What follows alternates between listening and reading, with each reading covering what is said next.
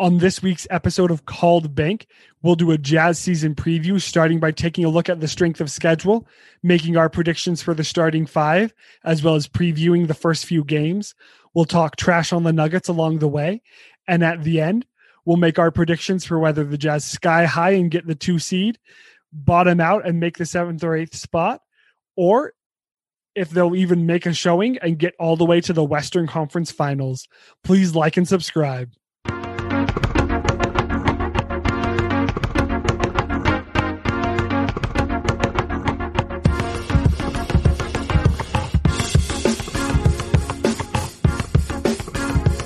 Welcome to another episode of the Called Bank podcast. Last week on the podcast, we talked a little bit about the Utah Jazz schedule, how at least the first half was released. We talked about a blockbuster trade between Russell Westbrook and John Wall. So if you want to see that episode, make sure to go check it out. But this week, we want to do a little bit more of a deep dive into the Utah Jazz schedule. So let's start off with the strength of schedule. So Nate, I know you did a little bit of research on this. So what are you seeing from this? So I've got the strength of schedule pulled up on tankathon.com. So thanks to them. Looking at it, they currently give the Jazz the 6th hardest schedule in the NBA for the first half. But it's kind of important to adjust that a bit because the first hardest is the Sacramento Kings, who I don't think really anyone expects to make the playoffs. Second is Detroit Pistons. Third is Oklahoma City.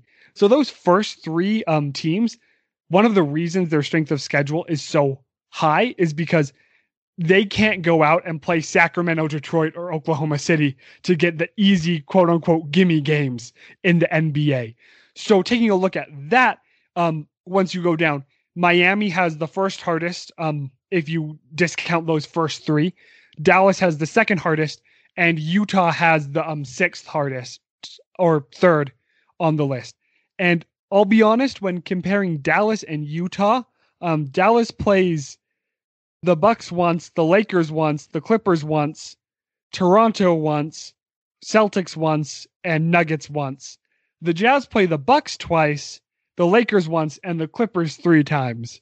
So if the Clippers come out and are really meshing, then the Jazz are going to have by far one of the roughest schedules to start off the year. Other than that, it's the West Coast, it's the Western Conference, and you're going to have to come out and ball out to earn home court. We've seen the Jazz be solid, have a solid team the past couple of years, and they don't get home court. And then, 2 years ago, they lost to Houston, and things kind of started clicking towards game 5, but that was still a gentleman's sweep. And last year, we saw them blow the lead against Denver and lose that one. So this season, I think home court's going to be super important since the Jazz have shown that they're able to go toe-to-toe, but what matters is the final score at the end of the game. And the Jazz have a great record at home, and so if they're able to get that home court, I think that'll be vital in pushing them through to the second round of the playoffs this year. Yeah, definitely. And something interesting to look at in the schedule is obviously this year is a little bit different. So we can do a little bit more speculating, which obviously is not factual, but speculating is fun, and that's what we do in sports, right? So with this year, especially the teams that made it into the second round or further in the playoffs, they're probably going to be looking to rest some of their stars because it's been such a short run. And so while the strength of schedule for the Jazz is looking tough, especially at the beginning, they might get a little bit of a break against some of these teams because they might see some of their stars either with reduced minutes or not playing at all. And obviously the schedule that has been released to some point in March. So by that point, I would expect teams to be playing their stars pretty close to full minutes. There might still be some minutes restrictions, especially in games that aren't close games. But I think the Jazz aren't planning to do that. I think players who weren't in the playoffs, like Bojan Bogdanovic, who's coming off of injury, I don't think they feel like they have a good reason to really restrict his minutes once the doctors say he's 100% ready to go. I don't think Donovan Mitchell wants to rest one bit. I don't think Rudy Gobert wants to rest one bit. I think these players are coming out and they're fired up, and they know that they let an opportunity go against the Nuggets in the playoffs, and so they don't want to let another one go. So I think I'm expecting the Jazz to come out of the gates hot, but obviously there's going to be bumps along the road in every season, and they'll have to stay mentally tough throughout, especially if they hit those bumps a little earlier than I would expect. They have some tough games that they have to get through. So it's on the Jazz, but I think the strength of schedule might not be as showing as it would be in years past. I mean, you brought up the big concern, which is Bojan, and if he's going to be ready. And from what I've read, he's planning on being ready. Like, he's going to come out, his hands feeling good, and he's going to be shooting it and hopefully lighting it up at 38+% again. There's concerns that he's kind of like, he hasn't been healthy as long as I think Jazz fans would have liked before he's starting.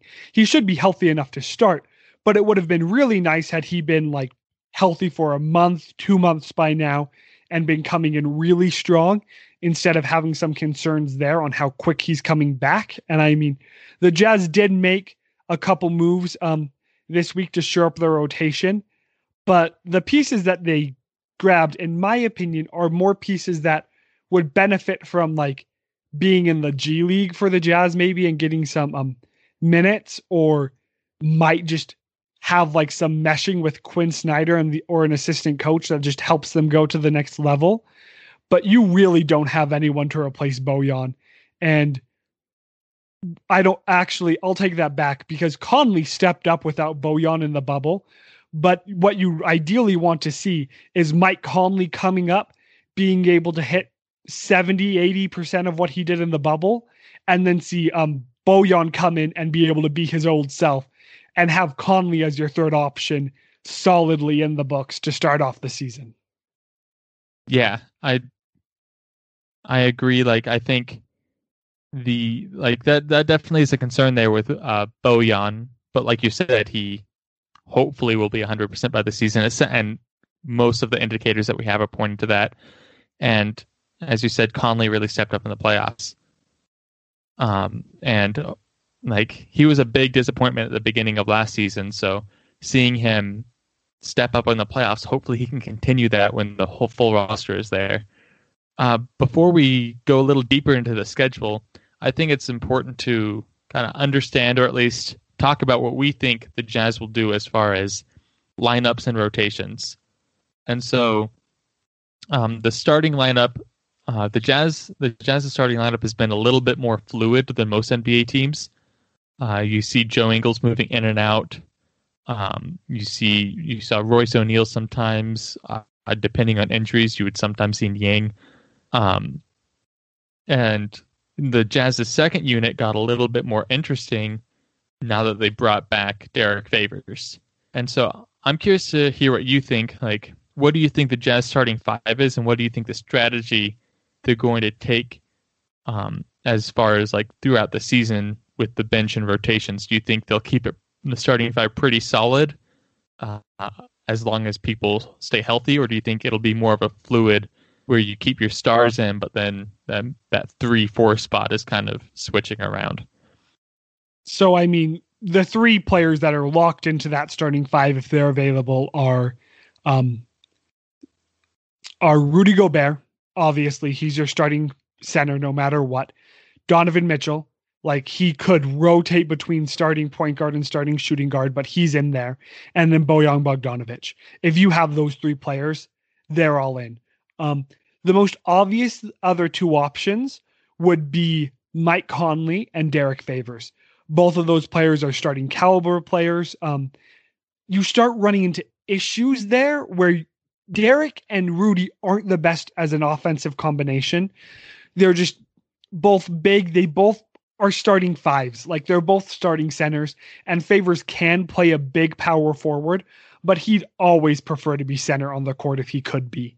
So, in my opinion, I'd prefer not to see Derek in most situations. If you're against the Lakers, though, bring in Derek. Like, you need that. They're just so big and so large and so dominant on the offensive end that you need Favors there on the defensive end to be able to pick up someone. And Derek would probably do a better job on Anthony Davis than Gobert, just based on size. And then you could have based on athleticism. There's some other stuff that I could see happening. Like, you could bring Joe into the starting lineup. You could bench Conley to start the game and kind of like bring him in to close out the halves, just to like create some more ball handlers being out there and put that out there. I'm not entirely sure. I think the conventional wisdom would say Conley at the 1, Donovan at the 2, Bojan at the 3, Favors at the 4, even though that one's not my favorite, and Gobert at the 5. But I would like to see the Jazz try to be a bit more creative and not necessarily put the weight that starter has been given in the NBA, where it's really just kind of like it makes me feel good thing rather than it actually impacts how the game goes choice. Yeah, that is a good point, that who starts the game doesn't actually matter. It more matters like how many minutes are you playing and who finishes the halves. So it is tough to see like who are they going to start off the games, because there could be a strategy, because teams are playing to win. They're not playing to necessarily get off to a hot start, even though that's nice. I would be interested to see though, because the Jazz have enough players that could be interchangeable to play with that starting squad. Because normally in basketball, and obviously you do mix up rotations. So it's not obvious. It's not always just starting 5 versus starting 5 and then bench squad versus bench squad. But there are times where you have a good portion of bench players while you're resting your starters to get them ready to finish out those halves. And so I would love to see the Jazz put in squads like, if you combine like Mike Conley, Derek Favors, and Joe Ingles out there, that and then you fill in that lineup with other bench pieces, Niang or O'Neal or whoever you want to plug in there. I think that lineup is going to beat any bench lineup in the NBA. Maybe not any, like the Nuggets. They're pretty deep. There's some other teams that have talented bench squads. But if you have Mike Conley, who he's a past his prime, I don't think he ever got to an All-Star game, but All-Star level in his prime point guard, who he can shoot, he can dribble, he can pass. You have Joe Ingles, who is surprisingly good on defense, surprisingly good at playmaking, and a great shooter. And then Derek Favors, who obviously he locks down the paint both on offense and defense. That's going to be tough for most second units to take care of. And so that might be where the Jazz win a lot of their games, if they go on a scoring run against second units with lineups like that. So you're definitely right. Mike Conley has been an all-star caliber point guard in his time in the league. He's just been an all-star caliber point guard in the Western Conference, where that's just where you have the more depth of quality players. So if he was in the East, he's starting in an all-star game at one point in his career. I'm also going to call you out and say that the Nuggets are not deep this year at all. At all. They lost, let me read their outgoing players. They lost Torrey Craig, Jeremiah Grant, and Mason Plumlee. Like, they lost their backup center that allows them to keep playing the same style of basketball as when you have Jokic on the court. I mean, you need Porter Jr. to come out and ball out this season, and you need Bol to start coming off the bench and being a backup center.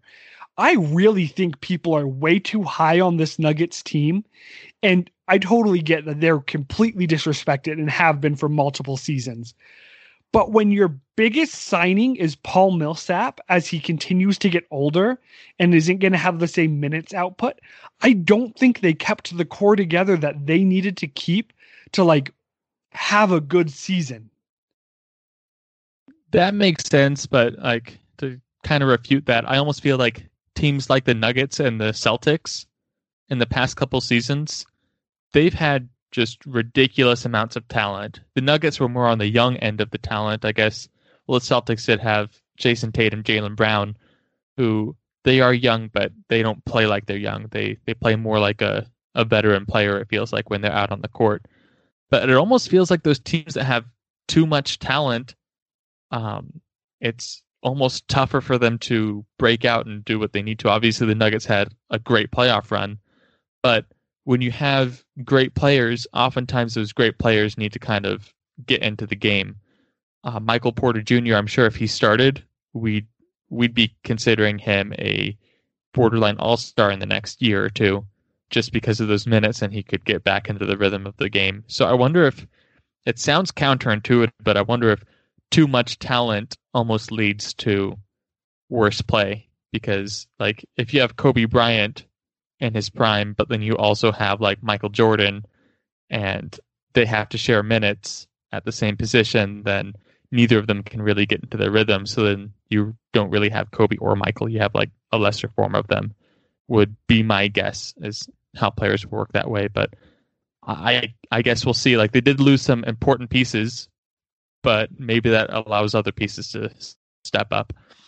If Porter Jr. can replace Grant as like the lockdown defender, since you saw a distinct change in the number of points the Jazz were able to put up when Grant came in game 5, and like he was I really think a big game changer in the reason why the Jazz ended up losing the next 3 games. So there's a fair argument that the Jazz don't make it to a game 7 if Jeremiah Grant's in for games 1 through 4. Like that, the Jazz lose a lot sooner, because I feel like that injury was key.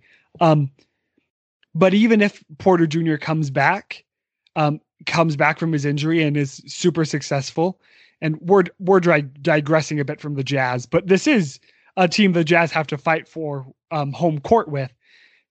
I just don't see Plumlee being replaced. I think Plumlee was really important, and I believe if you look at the playoffs, a lot of the comebacks that Denver had involved, or a lot of the runs they had at least, involved Plumlee being on the court. So I think that that's going to be a lot bigger of a loss than people treat it as. But you can refute me, or we can get back to discussing the Jazz's schedule and kind of get back on track. Yeah, this isn't a Nuggets podcast. Let's stick in Salt Lake. Let's stay with the team that we actually like to watch. No, the Nuggets are fun to watch. I won't take that shot. But they were fun to watch for 3 games in the playoffs last year, right? Yeah. And then game 7, I might have been too scared and just went to bed because I needed to sleep and do homework instead of freaking out about the Jazz losing. So we've talked a bit. They open up against Portland, which I think is going to be the real competition for the Jazz. I think Portland and the Jazz are going to be fighting for the 3rd, 4th seed, maybe 2nd seed, depending on how Kawhi Leonard and Paul George do injury/load management wise. So I think I think it's a really big game, not only from a tiebreaker perspective, but from like showing which team is dominant. Yeah, and we talked more about like kind of the beginning of the schedule in the last podcast, and how we've been talking about how the Jazz kind of have that chip on their shoulder and they have something to prove, but there are several other teams out there who kind of had that same mentality, and those teams have a lot of talent just like the Jazz do. So overall, the Jazz, even teams that may be underrated, the Jazz are going to have a tough time in the West, and especially when you have some teams that are obvious favorites, like the Lakers, and I would still put the Clippers in that conversation, even though a lot of people are kind of considering them the laughing stock. But there's a lot of talent out there, so the Jazz are going to face tough competition that first game against Portland. Damian Lillard is going to come out, and I kind of be surprised if he scores less than 40. No, I totally agree with you. And on the Clippers especially, when you have Kawhi Leonard, who's just as good of a player that he is, whatever team he's on is going to be a contender. The next few games, like you were saying, they're teams that I'm sure have chips on their shoulders. They're Minnesota. who, you know, Karl Anthony Towns is one of the most athletic players in the NBA, one of the most talented. And last season they came off on a screeching tear, like they came out just guns a blazing before they fell off. So I think that Minnesota game is going to be important. Like, just the Jazz, it's a game they need to win. If you're one of the top teams in the Western Conference, you need to win that game. So next game is against Oklahoma City. That game, you need to win. OKC the last 3 years has been one that sucks to lose, but you can lose. With Chris Paul going and with them entering full rebuild, sending Steven Adams off to Louisiana, like, you need to win it. Then they play Phoenix, and that's going to be super big. The more I've listened to and the more I've researched, I think Chris Paul is just, I don't think it's going to work. I really just don't. He had kind of a resurgence in Oklahoma City, but I was really reminded how he didn't have anyone to compete with. But like being in Portland now, like tensions might ride high and there are other people. He's not just going to be like the veteran who everyone looks up to and just agrees with no matter what, which is very well what he might have been in Oklahoma City. But I definitely think that Phoenix game is going to be really big, and the Jazz need to come out of the first 4 games 3-1 if they want to start off on the right note this season. Yeah, there's definitely some sneaky tough games. I don't think many people are talking about it, but I think Minnesota is a dark horse candidate to be a 7 or 8 seed in the West. People aren't talking about it because obviously they had the number 1 pick. They've been bad forever. So, but I don't know. They got some more talent. Ricky Rubio is back. That's definitely going to help them out. Like, he's not an all-star, but he contributes to every team. The Thunder, they should be at the bottom of the conference by the end of the season. If the Jazz lose, that's not a good sign for the future. And the Suns, like you said, I think there's a lot of potential for the Suns, but you said kind of locker room issues could be an issue for this team. And if that does come up, like that will come up. I don't expect anything like that to impact the quality of play early on, unless like the issues start on the court. And Chris Paul, he's working with a lot of young talent. He might not be as patient as he was with other young talent that he's worked with in the past. At the same time, though, the Suns, if you remember back to the beginning of last season, when they got Ricky Rubio, everyone was talking about, oh, this Suns team is good. Like, they're going to be a 5-6 seed in the West this year. Like, they were looking that good. And then Rubio got hurt, and obviously Ayton, he had his suspension. And so I'm wondering if Chris Paul stays healthy throughout the year and have a point guard who Chris Paul is much better at doing whatever Ricky Rubio does than Ricky Rubio. So that may amplify Devin Booker and DeAndre Ayton and everyone else on that team to great heights. So it's going to be a tough game. Both teams are going to fight hard. I would still give the Jazz the edge, but that is definitely one that the Jazz have to come in ready to fight. Yeah, and like you said, Chris Paul needs to stay healthy. Hopefully, I would never wish for him to be injured, but I mean, I'm pretty sure he'll be healthy, New Year's Eve when the Jazz play. Like, hopefully he makes it through at least the first 4 games. And like you said, Minnesota's a dark horse for that 7-8 seed, but especially this season where, seeds 7, 8, 9, and 10 all get a chance to make it into the playoffs. So when you have a team that's as talented as Minnesota is, even if they're not able to put together a good regular season, they might just make it in at that 9-10 spot and be able to just be athletic enough and have enough star power to make it into the playoffs as is. So it's going to be super exciting. So obviously the Jazz hopefully won't fall down to that 9-10 play-in range, but overall, I think it's going to be really important to start off strong. And this is the first season I don't want to say first season.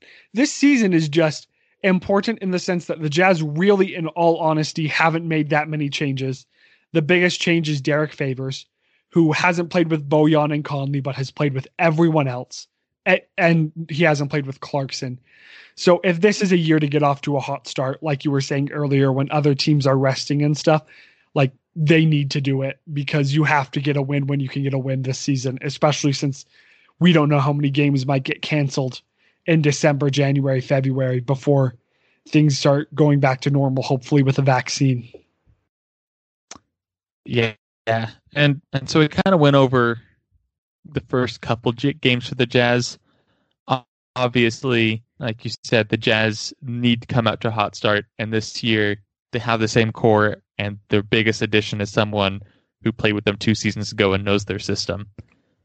Obviously, he didn't play with Conley, so there might be some learning curves there, but I don't think it'll be huge. He knows Quinn Snyder, he knows the team, he knows the area. But obviously we only have a portion of a schedule to work with. There's 110 question marks for this season that we don't even know how many games will actually be played, especially looking at how college football is going this year. Games are getting canceled left and right due to, well, you know why. But what do you think, like, if you were to put, as far as seeding goes, and let's say, assuming everyone at least stays healthy enough to play the majority of the games, so we could take into account, like, maybe Bojan takes a while to get back and his hand bothers him for a while, so he's not putting up great stats. But as far as seeding in the West, where is the Jazz's ceiling? Best case scenario, everything goes great, they outperform. And where is their floor, where stuff just didn't work out this year and it's time to rethink what's going on? If crap hits the fan, 6th seed is their floor. If everything works out right and you have the Clippers just not carrying enough games, Denver not coming out and just not performing. You have the Trailblazers who are still doing good. You have Dallas who, obviously probably the biggest dark horse to jump up and get that 2 seed. If they don't do that, the Jazz can get the 2 seed. Optimistically, 3 seed. So I think 3 to 5 is the most realistic window that they'll fall in. 4 probably being where I'd put them at. But 2 to 6 is kind of the range that I'd expect. And so I'm hoping 3, think they'll get 4. Worst case scenario that I think will happen might be the 5 seed. I'd agree mostly. I think their floor is probably a little lower than the 6th seed, because I feel like we saw how the Jazz team kind of looked when they weren't clicking last season. I feel if that happens for an extended period of time, that could be an issue. But then again, this team went through that last year, so I'm hoping they learned from that. And so I'd say that their floor could even be a 7, maybe even 8 seed. I don't expect that. I think it's more likely that they get a 2 seed than be an 8 seed this year. I think 7-8 seed is possible. I think that involves someone getting injured. I think that involves Bojan, Donovan, or Rudy going out for an extended period of time, whether it's COVID or whether it's another physical injury. I think for the Jazz, anything lower than 4 seed is a disappointment this year. I feel that they didn't meet expectations. I think 3 seed is obviously they have to come out and play their best, which I think they can, and they just have to play their kind of basketball. And I think 3 seed is right in their reach. So, obviously with how tight the West is, it may come down to 1 game between the 3 and 4 seed. So it's not that big of a deal, but I think if they drop below the 4, that's a pretty big disappointment for this team, because we know their potential and we know what they can do. We've seen them when they're hot. Yeah, and I mean, I'm going to take a hot take here, and with no disrespect to the Miami Heat, but I really think that the Jazz, have that level of talent and have that ability to do what the Heat did. And Jimmy Butler's a special player, and they did some special stuff. But obviously the Jazz are on the West Coast, so they're going to have to fight through some harder challenges, through some better teams. But I really think overall the Jazz could put together a special season like the Heat did last year. I think they're that type of team. Would I bet my life savings on the Jazz making it to the finals this year? Not at all. But would I be 100% like floored and shocked if they did it? No, I wouldn't. So I do really think that Jazz fans have something to hope for in making it to the Western Conference Finals if you're able to avoid the Lakers. And if something magical happens and somehow you just get to not face the Lakers the whole way, I think they can make it to the finals. But obviously talent versus execution are two entirely different things. Yeah. And we saw that last year, the Jazz underperformed at certain stretches, but I'm coming in optimistically. I feel like the only thing that you could count against the Jazz as far as why they might not do as well this season as compared to last is the Bojan hand is a question mark until we see him perform. But I think everything else is pointing in the direction of Utah Jazz success this year. But go ahead. Yeah, I agree with you. And I was just going to say that this is just a really exciting year COVID-wise, and COVID withstanding is what I meant. And hopefully the Jazz are able to have more fans in the arena come playoff time. But I think we have a really special team this season. Yeah, I agree that both the starting lineup and the bench looks great. But everyone, thanks for joining us. This has been another episode of the Called Bank Podcast. If you're a repeat listener, please share with your friends, share with your Jazz fans, Jazz friends, I guess you could call them. But no, for real, share. We want to get the message out, get everyone excited about the Utah Jazz this season. Please remember to like and subscribe if you haven't already. And everyone in the comments, comment where you think the Jazz floor and ceiling is. We'll post a pinned comment down there, and we can have some discussions about where you think the Jazz will be. Thanks for tuning in.